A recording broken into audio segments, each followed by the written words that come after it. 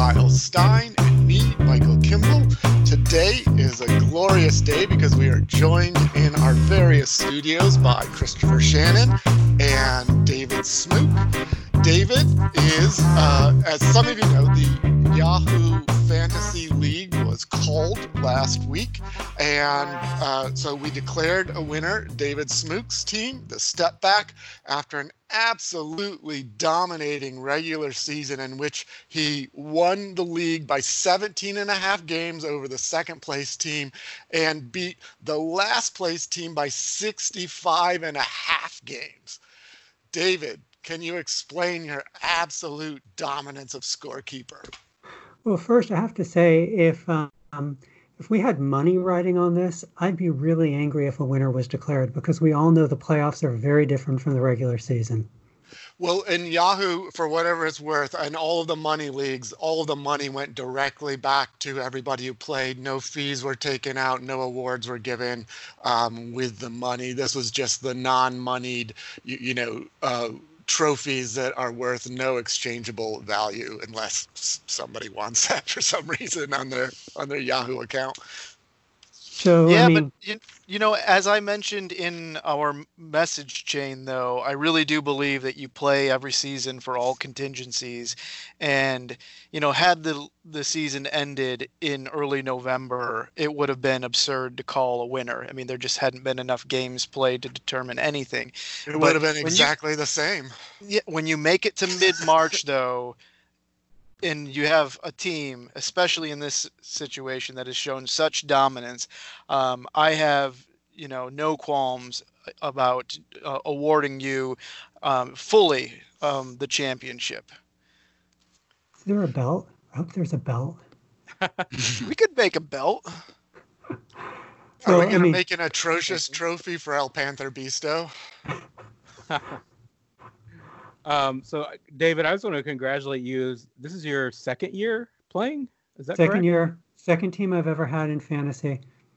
It was, and I was just saying before the call, we sort of gamed out what we would talk about here, but you did this with James Harden, Luka Doncic, and who else? Who were your other big, major players?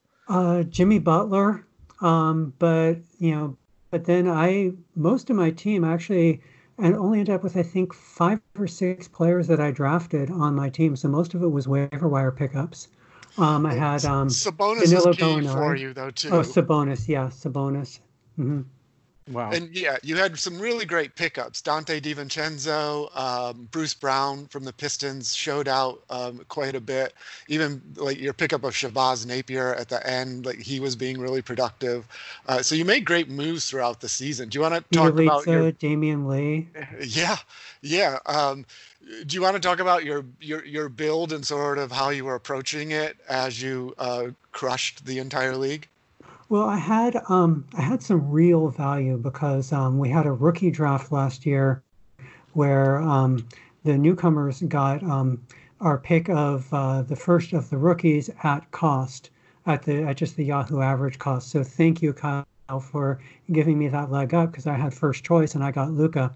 So I had Luka on very, very low cost, and I picked up Domantas Sabonis. I just drafted him for $1 last year. And so I had Luka and Domantas for, I think, a total of $15, which just gave me a lot to play with. Yeah. Then I got the draft time wrong, came in late to the draft thinking I was coming in early, and Yahoo had automatically drafted Harden for me at a really cheap rate. So at that point, I was thinking I'd be going more for blocks and more for defensive stats. I was like, okay, here we go. Harden, I've got free throws between these players locked up. I had Jimmy Butler as a keeper, so I knew I had free throws, 3-point. Once I had Doncic and Harden.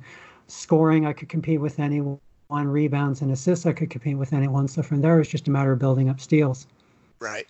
Right, and which you did toward the end. You were trailing in that category, but made some excellent moves. Napier being one of them, where you picked up steals, and DiVincenzo too. Like you picked up steals off the wire. There were plenty of them, and you found great players for that to sort of fit into this strong build you already had. So, yeah, I want to second Chris his notion of your great play here.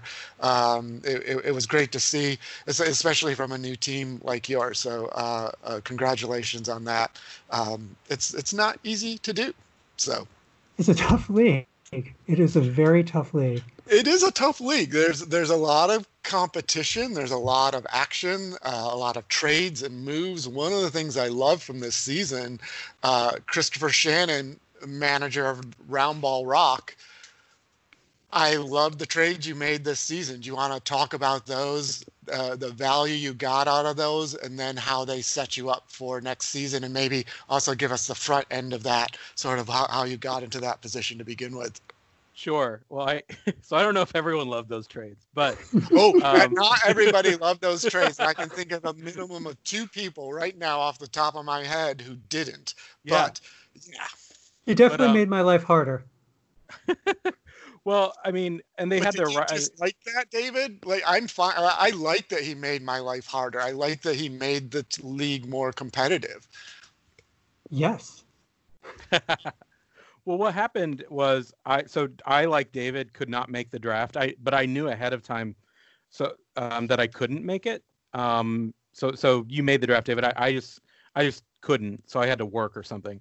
So I went in and entered all the values for the pre-draft values, and I just said, screw it, I'm gonna draft Karl Towns. So I put like $95 on Towns, which was maybe the stupidest thing that I've ever done related to fantasy.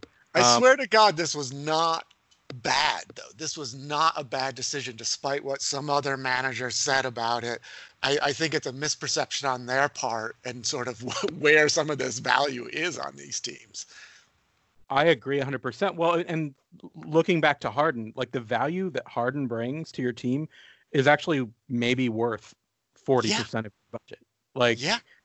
And so I look back at last year, and Towns gives you that value too, except this year he did get injured. So, Right. and he would on again, off again. So anyway, midway through the season, I decided to tank, and I initially made a terrible offer to, I'm even forgetting the name. Who ended up with Towns? Or a Boroi. Or Or Boroi. Intrepid Nation is the Intrepid, new yeah. name, yeah. Right. And so, yeah, I can't even get into Yahoo because I deleted the app off my phone. So, but so I offered him essentially a deal he could not refuse, which was Towns, Buddy Hield, Tobias Harris, for guys who were on what I thought were the best contracts in the league. So if you're in a keeper league, I guess you could call these contracts. We don't officially call them that, but essentially in our league, the value I saw that Bam Adebayo was going to give me, he's going to be $10 in the next year of a $200 budget in an auction, right? So he was, and I also But he's he'll really, have a value of 30, 40. maybe higher, and because it's Yeah. a keeper league, he might be drafted even higher, right? So Sure, absolutely. so I got him. I got Thomas the Tank Bryant, and that was my initial offer. And then our commissioner stepped in and said, "Hold on." So Kyle, I have to say, I'm sorry that you had to deal with that, but you really saved me. So Kyle stepped in and said I could get more value. And then I ended up getting Chris No, I Paul. said you had to get more value. I said that you couldn't Right. make that trade. And it Yeah. wasn't so much about you giving away, so much present value for future value. It was that it created an unfair competitive advantage for Intrepid Trepanation, and the salaries were not anywhere near where we don't do salary matching, but we work on a case by case basis, hoping that there's not such a discrepancy that you that you balk at it. And basically I feel like we see situations where we intuit that there is a competitive advantage issue, and we look at the salaries, and then we put it to the league and ask people whether they think that it's a fair and acceptable trade. And it just turned out in that situation that it wasn't. Yeah. Which, looking back, I totally agree. And if I were, let's say, in a public league or something, I would assume that this was like collusion, So I think in a public league, it just would have been killed anyway, because public leagues don't let trades go through. There's always somebody that's going to kill those. So, yeah, I think I just wanted to jump in and say, as sort of the less experienced fantasy player, and just thinking about this from like a real world context, I was thinking about David's team, and he mentioned he had Jimmy Butler as a keeper. He mentioned having like free throws shored up, and Jimmy Butler actually shot 9.1 free throw attempts a game this year, which is the highest of his career. And it was the second highest free throw rate of his career, probably because he just played more this year. Right.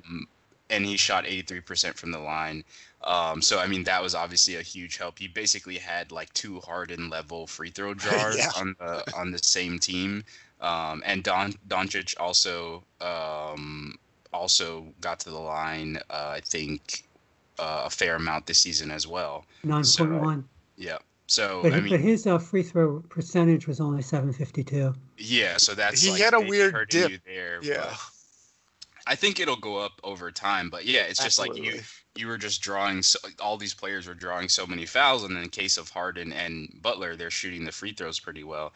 And then in the case of, I thought about Domantas Sabonis and Bam Adebayo, who you traded for, Chris, and I think both in fantasy and in the real NBA, the versatility of bigs, young versatile bigs are a huge commodity. Like they're a staple for you to build your team around. Bam Adebayo pretty much became the hub of the Heat's offense this year. Obviously, Jimmy Butler was a major playmaker, but we were talking about high post offense with Bill Walton recently on the Classic Games pod, and that's pretty much what Bam has become between handoffs and like high post operation, or even bringing the ball up in transition. He is sort of the point forward or point center for their team. And the same thing with Sabonis. And we were talking about sort of real life trades off the in our group chat, and one of the questions for the Pacers is, do they trade Miles Turner or Domantas Sabonis? And it's like a difficult question because Sabonis has defensive issues, and you never know with a center how long their archetype will stay in the league or be viable as a player in the league. But then Miles Turner is sort of limited himself, so it's a question of who to trade. So yeah, I was just thinking about versatile bigs really being powerful in fantasy and the real NBA. Well, and you have Miles Turner on your team, who you got in a trade this year, if I'm not mistaken. Yeah. And I think he sort of didn't really provide the value of like his contract, because I don't think he shot the 3 as well as he did last year, and I don't think he was blocking shots as well as he did last year either. Yeah, he didn't do any of it as well as he had before, especially toward the end of the previous season, where he was just incredible, putting up certain numbers in certain categories. That progression, as soon as Sabonis made that jump, that progression for Turner was gone. Right, but if they break up the Turner-Sabonis pairing, then I think Turner's going to be back. And meanwhile, Bam he might actually be the best value in the league right now. I think for a fantasy league, I think he's up there. I mean, in our league, we also have some other guys on really good contracts, quote unquote. So we have Darren Fox, Kyle, you have him, and Pascal Siakam. I forget what team has him, but he's going to be also $10 next year. So Panther Beast has him, so it doesn't matter. You're right. There you go. Yeah. So, but that's interesting. In terms of Kyle, we were talking about the potential that Indiana has to trade. In terms of Turner, who to trade out of that group. And you showed me that incredible piece of journalism by a guy who essentially has a Patreon for his articles. And he really dug into the Indiana's financial situation. But I think that's certainly not the only team that's going to be in a lot of hurt next year, and going to need to move some contracts. But Indiana's owner is maybe uniquely hurt because the owner essentially owns shopping malls. Yeah, it's him and Tillman. Well, I mean, maybe there are other owners, but Tillman Fertitta specifically as like someone who owns these like probably low grade restaurants where he's having to lay off like upwards of 30% of the workforce. Right. It's crazy. Yeah. So Indiana, I mean, actually, just in this, I'm going a little bit afield here, but I actually think Indiana has to choose. They were negotiating Victor Oladipo's extension. I really think that they have a big choice there because I don't think he's going to be the player he was. I really don't. Yeah, and I think the article was like kind of pointing out that they don't really have a choice, you know, because he's sort of the face of the franchise and he's like a hometown player essentially by going to Indiana University for college. And, you know, they're kind of going to be stuck in this not actually competing for a championship liminal space, this like in between space between championship contention and like lottery, and so in order to like keep their fans happy and interested and give them something to root for, they need like a face, they need an entertainer, and obviously even if he doesn't return to his form, you know, unless they get major value back for him, he's probably still going to be their best bet for like some form of contention, you know, getting to the second round of the playoffs. So if the old version of the Pistons was a super mediocrity, that version of the Pacers is like a super pretty good team.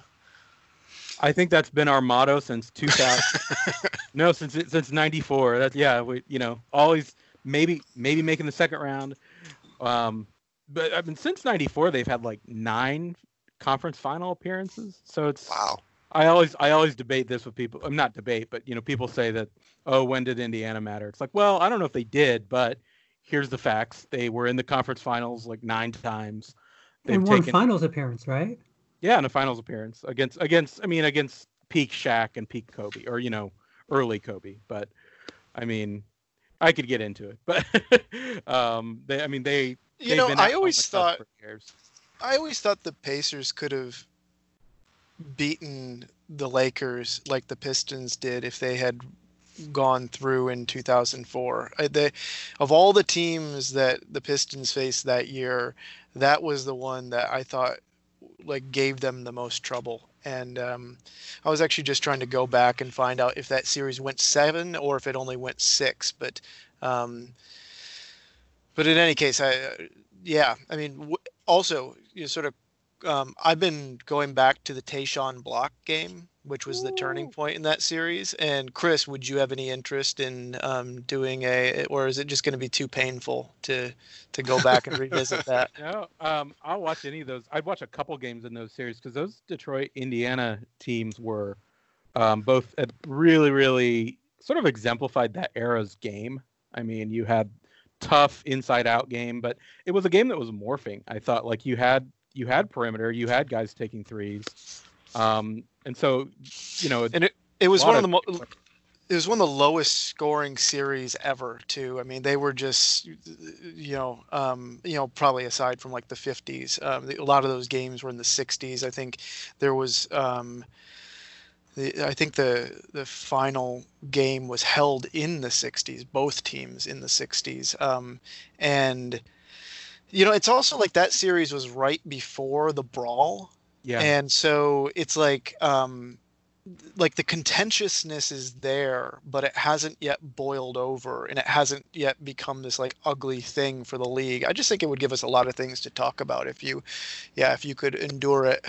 Oh, I'm down. Yeah. It'd be kind of cool to go back and look at the significance of the chase down block too. Like you can think of a variety of those in different meaningful games.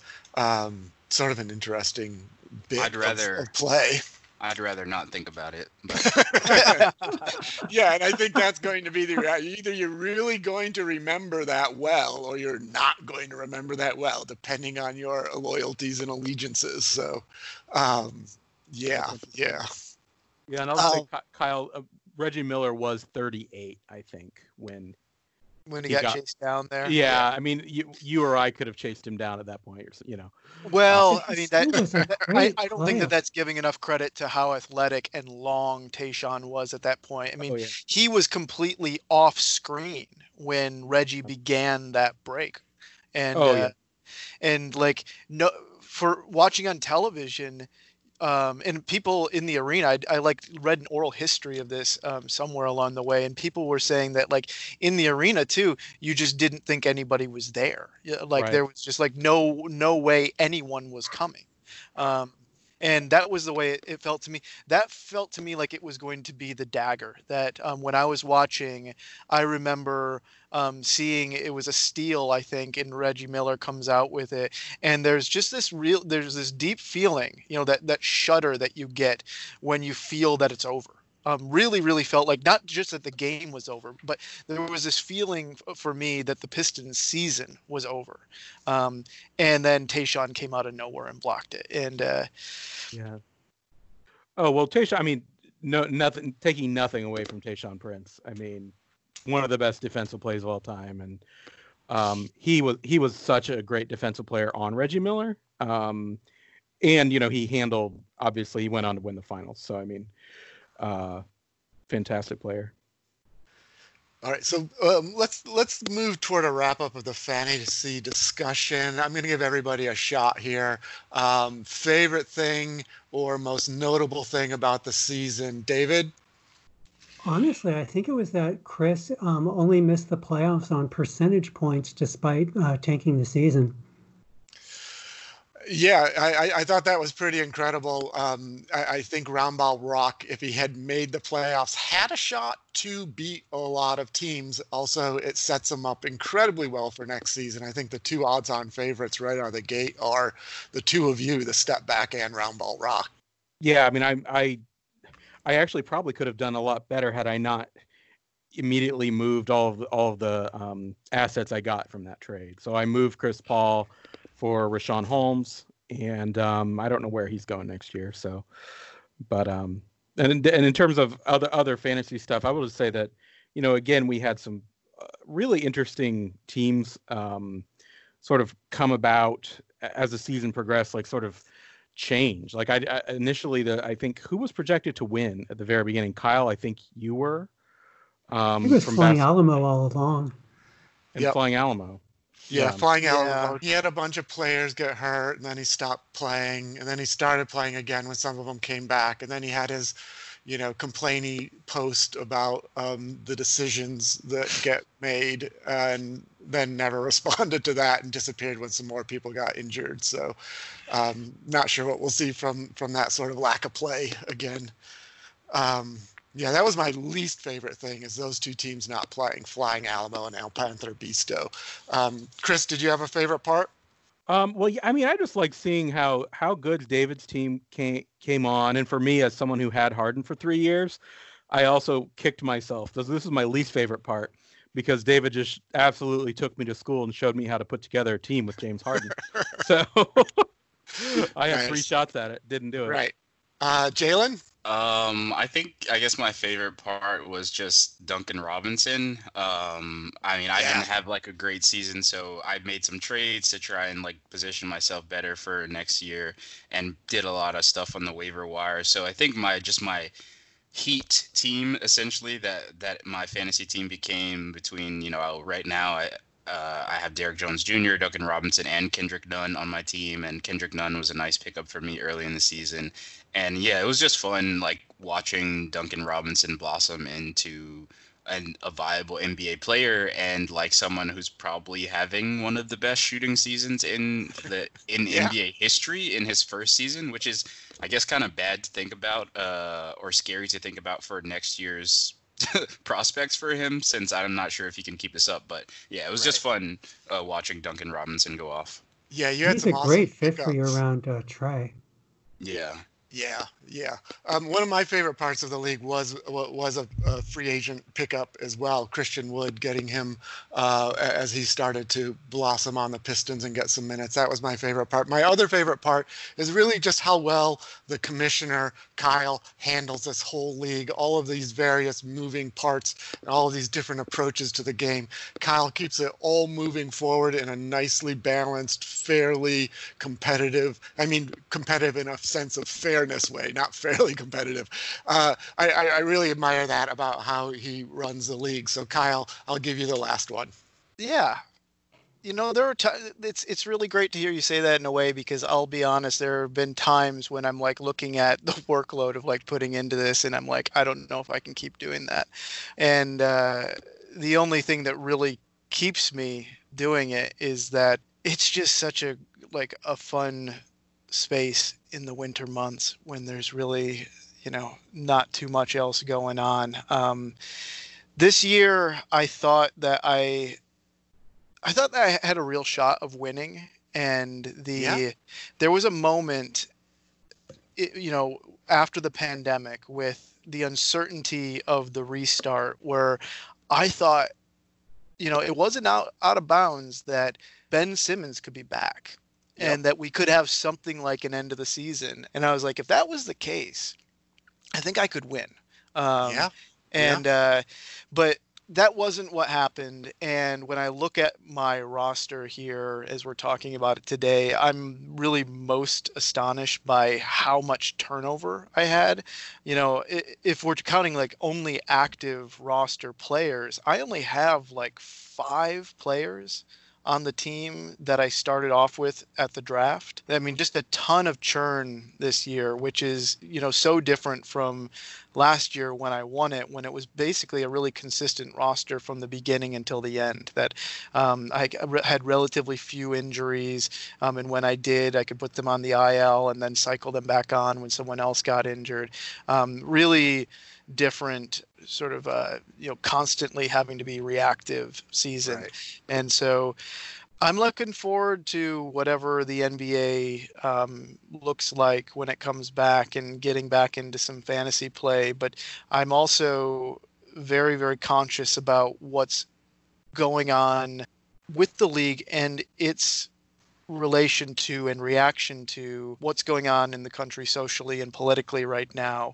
And I don't want to get ahead of myself in terms of thinking about this, what is obviously a very fun activity for all of us, but could really very easily be set aside for issues of the greater good, and would be happy to do that as long as it needed to be done to get the right word out and the right messaging and the right action. Yeah. So exactly as you're saying, Kyle, as the fantasy NBA season is ending, the NBA itself, the real NBA, is looking at a restart. Last week, the NBA's Board of Governors approved a 22-team restart, set playoff scenario, all of that. The NBA's Players Association approved it the next day. I think it was the next day. They approved it in principle. They approved it in principle. Okay, that's key, because shortly after that, we know that a large group of players, the biggest name leading them is the vice president of the Players Association, one of the vice presidents, Kyrie Irving, led a group of players who raised some concerns about how the NBA was moving forward with this. Going into this, I was sort of proud of the NBA on the front of this, how quickly they responded to COVID, and at a time when the United States of America absolutely wasn't doing that. I was sort of proud of the NBA for providing a good example, and I was hopeful that the NBA coming back at this point would provide another good example, that they had thought through a lot of the potential restart issues here. And I know they had thought through a lot of it, but players and this player group has raised quite a few issues, a few of them being the rise in positive cases of COVID in Florida, the restrictive environment of the bubble in general, insurance for players who contract COVID during this, and associated worry with this is the effects of the after effects of having had COVID and how that would influence a player's ability to play after that, as well as insurance for risk injuries. And then the largest question or issue here is one that Kyle mentioned, the greater good. There's the very large question of whether the NBA should be coming back right now.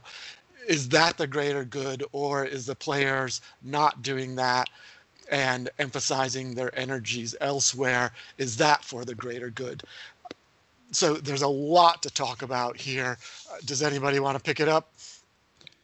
Yeah, I guess I'll jump in and start. And I mean, I think we have to like look at the NBA's plan to restart the NBA for what it is and start there before we have any Okay. more in-depth conversations. And I think you would have to say, obviously, I'm not a medical expert, but I think you would have to say if player safety was of the greatest importance, the league would probably decide not to play. And if you want to give Yeah. them some leeway about that, you would have to say that if player safety was most important, they wouldn't have brought back 22 teams. They would have brought back only Right. the 16 teams that are like already in the playoffs.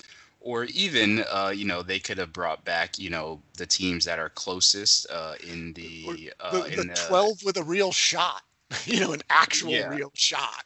Yeah, the teams that are closest in the Western Conference. Right now, as things are constructed, you have to be within 6 games of the 8th seed in either conference, which means that teams like Washington and the Phoenix Suns, who have no real shot to really get into the playoff play-in scenario that the NBA has constructed, are now a part of it, which of course means that there's more potential for spread of the virus within it, more people there in the bubble. And so I think that we have to say that first off. Yeah, and Well, I think Can that's I add important. something, Jalen? Just Yeah, because yeah, sure. there's one complicating factor that I would say about that, and that might point toward the 22 team actually in a certain way being better than a 16 team, or you can even imagine them having like a really exclusive, just like we're only going to go with the top 4 teams from each conference and do a very abbreviated playoff schedule and crown a champion, any of those, which is that the players are really concerned about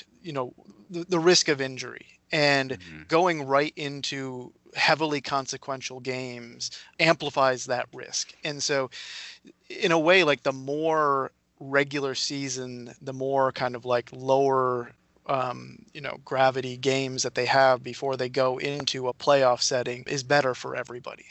No, Yeah, but I I think think they had to add Washington.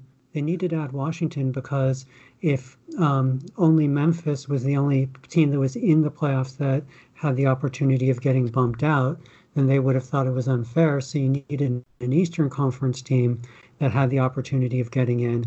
But once you add Washington, then you've got to get Phoenix in there because they're closer than Washington.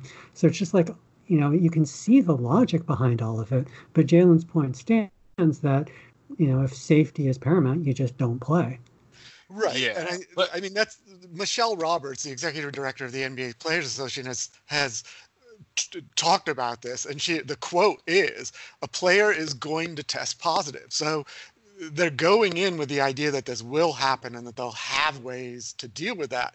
But I don't think we can say that the health of the players and the associated personnel is paramount here. Like the decision is being made that they are putting people at risk. yeah, and I think this is also the point that I would say. This is from, I think, Tim Bontemps' article on ESPN, and I think the main reason that we have the 22 team structure is money, which is like a normal, natural thing in like a capitalistic society. It's normal that that is a consideration. I'm not saying it shouldn't be a consideration, but if we're pointing out the facts, we have to point out how much of a consideration that was. Like the players, and we should also note that the players themselves have also been concerned about losing revenue. So I don't want to put this all on ownership. The players want to make as much money as they possibly can, and I think that's been some of the impetus for them wanting to play. But the facts are this: the primary reason is money. This is from the article. If the remaining 259 regular season games had been canceled, the players were facing $645 million in lost salary. Adding 88 games back into the schedule reduces the collective salary loss by $300 million. So that's the reality. Like that's why those games are there. That's why those teams are there. And so again, you can weigh whether or not that's right. You can weigh whether or not that's the way it should be. You can weigh whether or not players should prioritize money over potentially their own health or the health of others amid all things that are going on in the country. But we just have to say, like, that is, I think, if not the primary consideration, like it's 1A, I guess I would say. Yeah, and they're So an and they have to interesting be. an interesting thought experiment is, because we think, oh, $300 million, that's a ton of money. I would go into a bubble and, and risk COVID and blah, blah, blah for $300 million. But what if it was your job, your current salary, and you're going to lose 20% of your salary for the year if you didn't travel to Orlando, get put up, have to be away from your family for between 7 weeks and 3 months, and you lose 20% of your salary, as opposed to getting closer to your full salary, but having to go through all that at our salary rate. And honestly, I don't know if I'd go. Yeah, I think that's a great way of framing it, because the 300 million kind of obscures the more specific, minute or smaller losses that like each individual player is taking, and that's just like on a grand scale. So I think you're right to frame it in that way. Well, there's also, it's not just the salary this year. I mean, they have to be afraid in a certain way about what the owners are threatening, which is to tear up the CBA early. Right. And basically, I mean, there are just so many like complicating issues for that, because then you simply don't have the contract structures that you have now, because they've torn up the CBA. It's also, as far as these things go, related to other sports leagues, it's a very favorable CBA for the players. Mm-hmm. And yeah, I mean, there are just a lot of parts here. And I mean, you have to imagine that the owners don't want to come and appear too threatening at a time when everyone's already feeling that to come back and play just by distracting from the message of social change right now is in and of itself a good enough reason to not play. That to have an actual kind of like threat looming over them from the owners, which would then be seen because of the it's predominantly black league, predominantly white owners, would be cast very much as a racial divide of wealth, would be a terrible look for the league. It's I mean, it just feels like there's so much that's still to shake out in this. Yeah, and I was just gonna say, I think you're absolutely right, Kyle, to point out like this is something that has potentially long-term effects, and it's unclear, I guess, to anyone really what is the better way to mitigate those negative effects in the long term, whether that is playing the season or whether that is just scrapping the season and like doing everything that the league possibly can to prepare for next year, so that they don't have these losses that continue on into the future and potentially like threaten the league's viability. But I also think that like this idea that some people have put out there that like playing is the best thing that the players can do for like society, and this was pre social unrest, pre widespread protests, but I think some people still have this view. But even before that, I mean, that was something that I completely reject out of hand, and is something that is like, I don't think pro labor, and is something that is trying to fix a level on the problem through charity rather than looking at more systemic issues. Can we talk about LeBron with that? Because it really does seem, the few interviews that have come out, or I mean, they're not even really interviews, the few stories that have come out about him is that he's holding back. Like, he didn't show up to the players meeting that was headed by Kyrie Irving, and some stories came out in the wake of that saying that he really felt that basketball was the centerpiece of his mission, and that this is the platform on which he has a voice, and this is where he'll be making his voice. Mm-hmm. I haven't really seen if he's coming, I think it remains to be seen whether he would come out and say that right now in this context, in those words. He's more or less doing, this is coming out more or less by him not saying anything. And in fact, his social media feeds right now are activist, mm-hmm. continually. So I don't want to presume anything about it, but you have to imagine that even that kind of figure of like what position LeBron might take is also a figure of what a number of players might want to take for whatever reasons. And I'm gonna throw the Pat Beverly quote in here. Hoopers say all you want. Hoopers say what y'all want. If at King James said he's hooping, we all hooping. And so it's not personal, only business. Stay woke. I think you're right. I think you're right that it's clear that LeBron wants to play. It's clear that LeBron doesn't feel like playing will like dilute his message in any way. And I think he's right about that. And like to some degree, even if he wasn't right, I think that would be okay, because we've already seen that LeBron has done sort of both models. I was listening to a podcast with Danny LaRue and I think Curtis Harris, the Pro Hoops History, and he was talking about the different forms that athlete activism has taken. And sometimes it's taken the forms of charity and money and humanitarian issues. And we've seen LeBron take that route, building a school and donating to all these places. But we've also seen LeBron take a more direct stance on his social media, calling the president a bum, being a part of the I Can't Breathe t-shirt, wearing the shirts for Trayvon Martin. So he's taken both tacks. And so I think... Right. And now more than a vote. Yeah, exactly. Yeah. And so I think him saying that I can do both is, I think, completely accurate and in keeping with his experience. But I guess the larger point I'm trying to make is that, like, we seem to, as a society, to constantly ask of this, like, immense sacrifice for the people that want to make changes to our systems. And I think that's an indictment of the system itself, right? Like, it's an indictment that people have to be out in the street risking getting COVID because there's something else that's even a greater danger to them, which is like systemic racism. And in the same way, it's like a failure of the system that we could, or some people are potentially telling LeBron, besides the people who are telling him shut up and dribble and just play, some people are saying, like, no, you have to sit out, lose all this money, lose this thing that you've worked your entire life for. Like, that's a failure of the system as well. And so I just want to point that out and bring that to the conversation. I think it's a great point. What do you make of a lot of commentators are saying, that when people go to play, that gives them a bigger platform, and I'm skeptical about that because we see first so many NBA players, the Jaylen Browns and Malcolm Brogdon's actually leading demonstrations. We see so many WNBA players just quitting the league in order to focus on social activism. So, I mean, what is your guys' take? Do you think going to play will give them the larger platform, or do you think it'll take the focus away from these issues? I think it's, I'll say something on there because I think it's sort of, it does have a potential sort of like honey and vinegar, sort of reading of it. Like, you can imagine, I don't think it'll necessarily be a larger platform, but I think it'll be a different platform.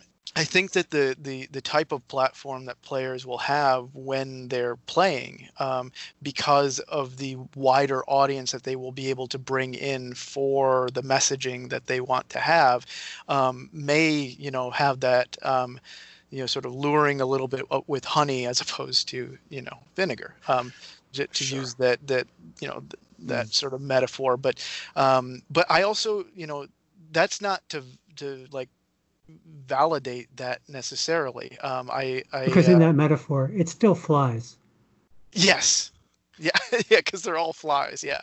Well, and there you go. It's problematic in another sense. We know from lots of social psychological research that attempts to persuade people to change their ways of thinking about things can be really difficult. And I'm not sure that even that platform in that guise, in the honey version, is persuasive. And I'm wondering, in a sense, how you set that against something like Steven Jackson has a quote, playing basketball is going to do one thing, take all the attention away from the task at hand right now and what we're fighting for. And then Lou Williams has another version of this same thought. If we had a game today and you leave a protest to watch it, that's a distraction. Any questions? Yeah. I mean, it's an extremely difficult question because, and I think it depends on the player also. Like, I'm like David, I'm skeptical of the idea that the players will have a larger platform by playing, but I think it depends, right? So take LeBron as the example. If LeBron doesn't play and everyone else goes off and play, maybe his platform is less, but I think that depends on how much he commits to the cause by not playing. So if he doesn't play and if he's front and center at every major protest across the country, he's using his like massive resources to take private jets to fly to these places and, within rules of COVID and all those sorts of things. And he's front and center at all of these protests. He's front and center at petitions. He's front and center. I think his platform will be fine. But obviously, if you want to take like a recent example of Colin Kaepernick's platform, I think was much bigger when he was in the NFL because he was just there he was on TV in people's faces every Sunday,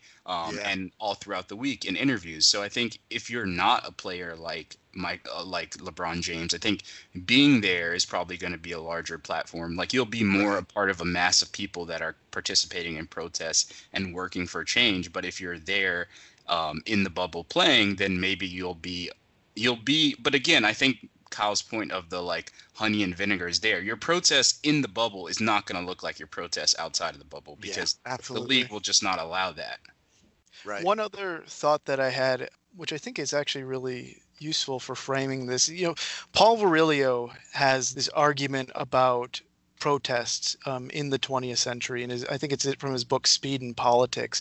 But it's basically that, mass demonstrations that as we've come to understand them today, and usually figured in these photographs of people out in the streets, they really, the primary force that they have is that they literally block circulation. Right? They shut down, they slow down the speed of normal commerce in society and force people to reckon with a blockage. Mm-hmm.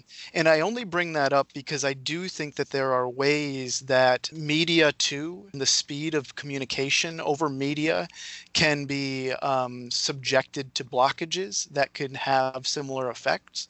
And it's, Stephen Jackson and Lou Williams and many other people who are saying this right now might be right, that one of the ways that you shut down the speed of sort of the circulation of information and force a blockage and force a reckoning is simply by not putting content there. Right. Mm-hmm. You do it by the moment when there's supposed to be a message, right? An NBA season happening, say, there not being something there figures in that moment as an emptiness, as a blockage, as a counter to the usual flow of communication, and I.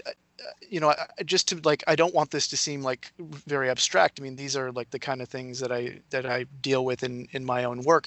I think that it isn't. I think that kind of abstraction is actually just a way of describing how the reality of the situation would operate, and why it might be so smart of them to say, stay out there in the streets, very literally blocking the circulation, and then have the secondary effect of this sort of blocking in the media sphere. Yeah, I think I would agree with that. Yeah, no, that's a great way to think about it, Kyle. Great bit. So, do we have any other big questions here that you guys want to talk about? I just had a quick question. Yeah. Sorry, I just want to go back to, in terms of the bubble, I've been listening to other pods and whatnot, and then I saw a tweet from, I think, JJ Redick came out that it's actually not going to be a bubble because the people who are working, the facility staff, hospitality staff, they're not in the bubble. Is that changed, or are they still working that out? Last I heard, they weren't. Yeah, the staff, the catering, etc., are going to be living at home, but they're also not going to have any direct contact with the players. Okay. Yeah, and I think people, they were saying, from what I've read, for example, bus drivers, the staff that was having more direct contact with the players would be provided with more frequent tests. I don't know if they would be tested every day, but I think that they would receive, testing, and they would do everything possible to keep them 6 feet away and wear masks. So yeah, that's what I've read. Right. But I think you're right to point out the idea of a bubble, because it isn't a complete bubble, which is in some ways a good thing if you think about it in terms of mental health from the players, being sequestered in this one location for months, potentially, or at least weeks on end, away from their family. And what the mental health ramifications of that, given that there is a pandemic going on all around them, given that there are protests and demonstrations in the street. But also it's like you have to have, I think there's all these questions about what the league can enforce, what they can ask of the players. And I think that's been some of the pushback from players outside of the context of the political unrest, has just been how strict is the bubble going to be, and like what that actually means for the players. Will they be able to leave the bubble, or will they not? And will their families be able to be there? Because I think originally their families were going to be able to be there, but now there's some change in that, and maybe they won't be able to come until after the first round of the playoffs or later. I think that was always the plan, though, Jalen. I think once that first wave of teams was eliminated and there were many fewer people in the bubble because those teams are no longer there, that's when the families of the remaining teams were going to be coming in. I think that was the plan. Yeah, you're both right. The original talk before there were any actual plans was that they would do a bubble large enough to allow families. But the original plan that was actually produced was what Michael said. But obviously these people, the families that are going to be entering the bubble, they're entering later, and we don't know like what the process will be for testing them before they enter, and I'm not sure whether or not they'll be allowed to leave the bubble and come back, so I don't know. Well, and one of the things that gets kicked around in the media is this is from Michelle Roberts again. No player is being forced to play. They keep that quote will show up in a lot of these articles. No player is being forced to play. But you give up any salary. Of course. I mean, there's a kind of propaganda here, and that being. Yeah, I was going to say that there might not be a hard no one is forced to play, but there's a pretty there's a pretty pervading soft you must play. Well, I think there are a lot of this aspect of it is interesting, and it's something we haven't talked about, so I'm just going to go ahead and throw it out there. Kyrie Irving is being trashed in a lot of venues for standing up and raising some of these concerns, which to my mind seem entirely legitimate. Absolutely. And so I love, while everybody's making fun of him in social media, in part because he's said some things that are considered outlandish and about other things like the flat earth stuff, but he seems really right here. And I can't remember which article this was. It could have been Michael Lee. It could have been Jared Weiss. One of the people at The Athletic was writing a really nice piece about this. Maybe Kyrie is truly finding his voice now and being the leader he always wanted to be. Maybe this is him taking up that mantle. Yeah, and I think for me, what I think about when I think of people trashing Kyrie is that, like, I think of the idea that, like, you don't get the heroes you want, you just get the people that you get, not even necessarily who you deserve. And like, and I guess what I'm trying to say is that Kyrie has obviously had flaws and like done things wrong in like a professional sense of like whatever you want to talk about in like his time in Boston, or if you just want to talk about him saying like putting out the flat earth theory, throughout his time. So he's obviously had missteps, but like, I think, and maybe I'm wrong to say this, and someone who's more researched or more informed about it can correct me, but like, I think it seems like a product of social media where we're all expected to be right all the time, and we can never be wrong, and we can never grow in our positions. Right. And I think at a time like this, we need to be accepting more voices into things within reason and within like maybe a potential hierarchy based on the circumstances. But I think if Kyrie, even though he's made those missteps, if he's bringing good points to the table, people should be working to like accept those and like working with him maybe to clean up other areas where he's not as strong or not as informed, rather than like rejecting him out of hand completely. Right. To explain a little bit of the backlash, none of you are Game of Zones fans. No. Well, I'm not fans. I just don't watch it. I feel like I'm a fan, but like I don't watch it. So this season of Game of Zones, which was totally written before anything in the NBA season, is all about the Dream Team coming back and trying to take over the current NBA. So oppression in that way, and Kyrie leads a player revolution against a seemingly reasonable plan. Right. So I think a lot of the backlash is just he's playing to type in a way that seems predictable, that people had already made fun of months before any of this happened. Yeah. Yeah. Well, and there's another part of this too. I think is worth talking about. Some of the media coverage is sort of setting LeBron against Kyrie here again. Other people in this group of players questioning the restart, though, two of them are on LeBron's team, Avery Bradley and Dwight Howard. And one of the things I read about is that one of the things that led to this this group of players questioning some of the ways that the NBA is going about this restart is the fact that there was one representative for each team that voted in what would happen from the Players Association side. So a lot of players didn't feel heard. This was a way for them to feel heard, but I'm wondering what kind of team chemistry that affects later on.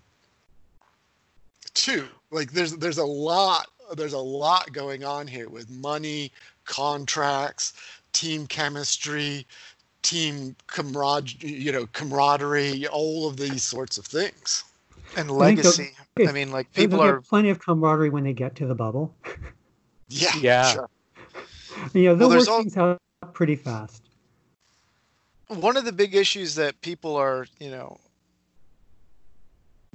going out there on Twitter is the idea that, of course, LeBron wants to come back because he's fighting for this legacy of, greatest player of all time. And of course, he wouldn't want to miss one of the last years at the high point of his, play.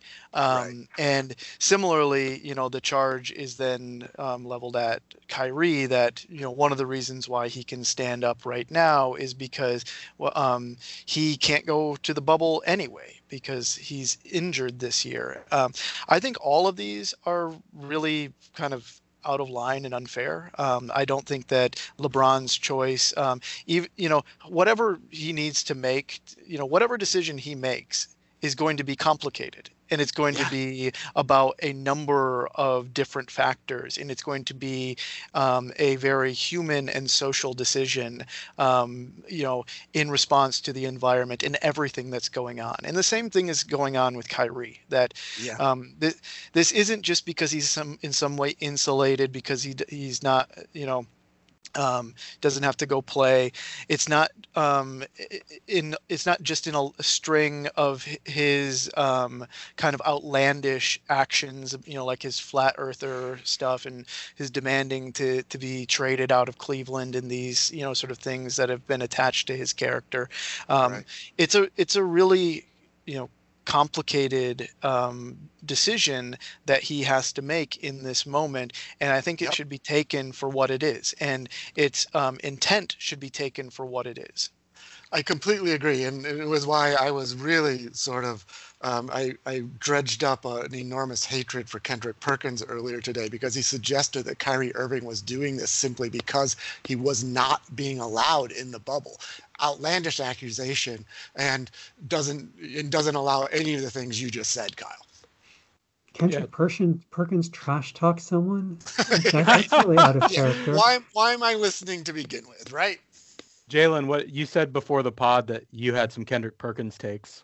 Yeah, I feel like there's a long list of Kendrick Perkins bad, terrible takes that are out there in the world. Like basically every time he opens his mouth, like I've sort of written about this before, that he has like a personal vendetta against Steph Curry, which I think is informed by colorism and like whatever sort of like tinges of privilege that come with Steph Curry's light-skinnedness, light-eyesness. Like it's kind of sick. It's kind of sick, if I'm being like quite upfront about it, that every time Kendrick Perkins talks about Steph Curry, he talks about his light eyes, which is obviously just this like deeply seated self-hatred that dates back to slavery and, slave owners raping their slaves and like the discord that can create in those environments. And like the legacy of that is colorism today amongst the Black community. And so I just think Kendrick Perkins is saying these things on ESPN, which is like quite crazy and is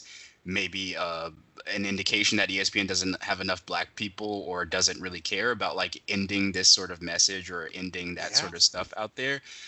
So, I mean, I think that is an undercurrent of my interpretation of Kendrick Perkins. He's like, it just seems like it always goes back to that. He's basically trying to prop up Trae Young as being already better than Steph Curry. And it's just sort of like, it just seems to be like, that seems to be the undercurrent of all of it. And I just think Kendrick Perkins is not like, I don't think his opinion should be taken as gospel on anything besides like post defense and the ability to use 6 fouls in a basketball game. I agree with the last point. Yes, that was the thing he was best at. Post defense, yeah, maybe, but definitely using 6 fouls. Yeah. This whole thing, the whole conversation, I just quickly want to, I mean, in terms of all these things going on with the NBA, it's just really showing how they are handling the question of, in a way, it's a large question of what is a grievable life, the whole Judith Butler thing. I mean, and in terms of, like, yeah, they're going to bring back the games, but COVID is still there. Florida is having more cases than ever. And the bubble, I mean, really, unless it's a true bubble, unless it's a real bubble. I really actually echo Kyrie's doubtfulness. I really do. Like maybe he thinks the earth is flat, but I agree with him now. So yeah, me too. So let's go around again.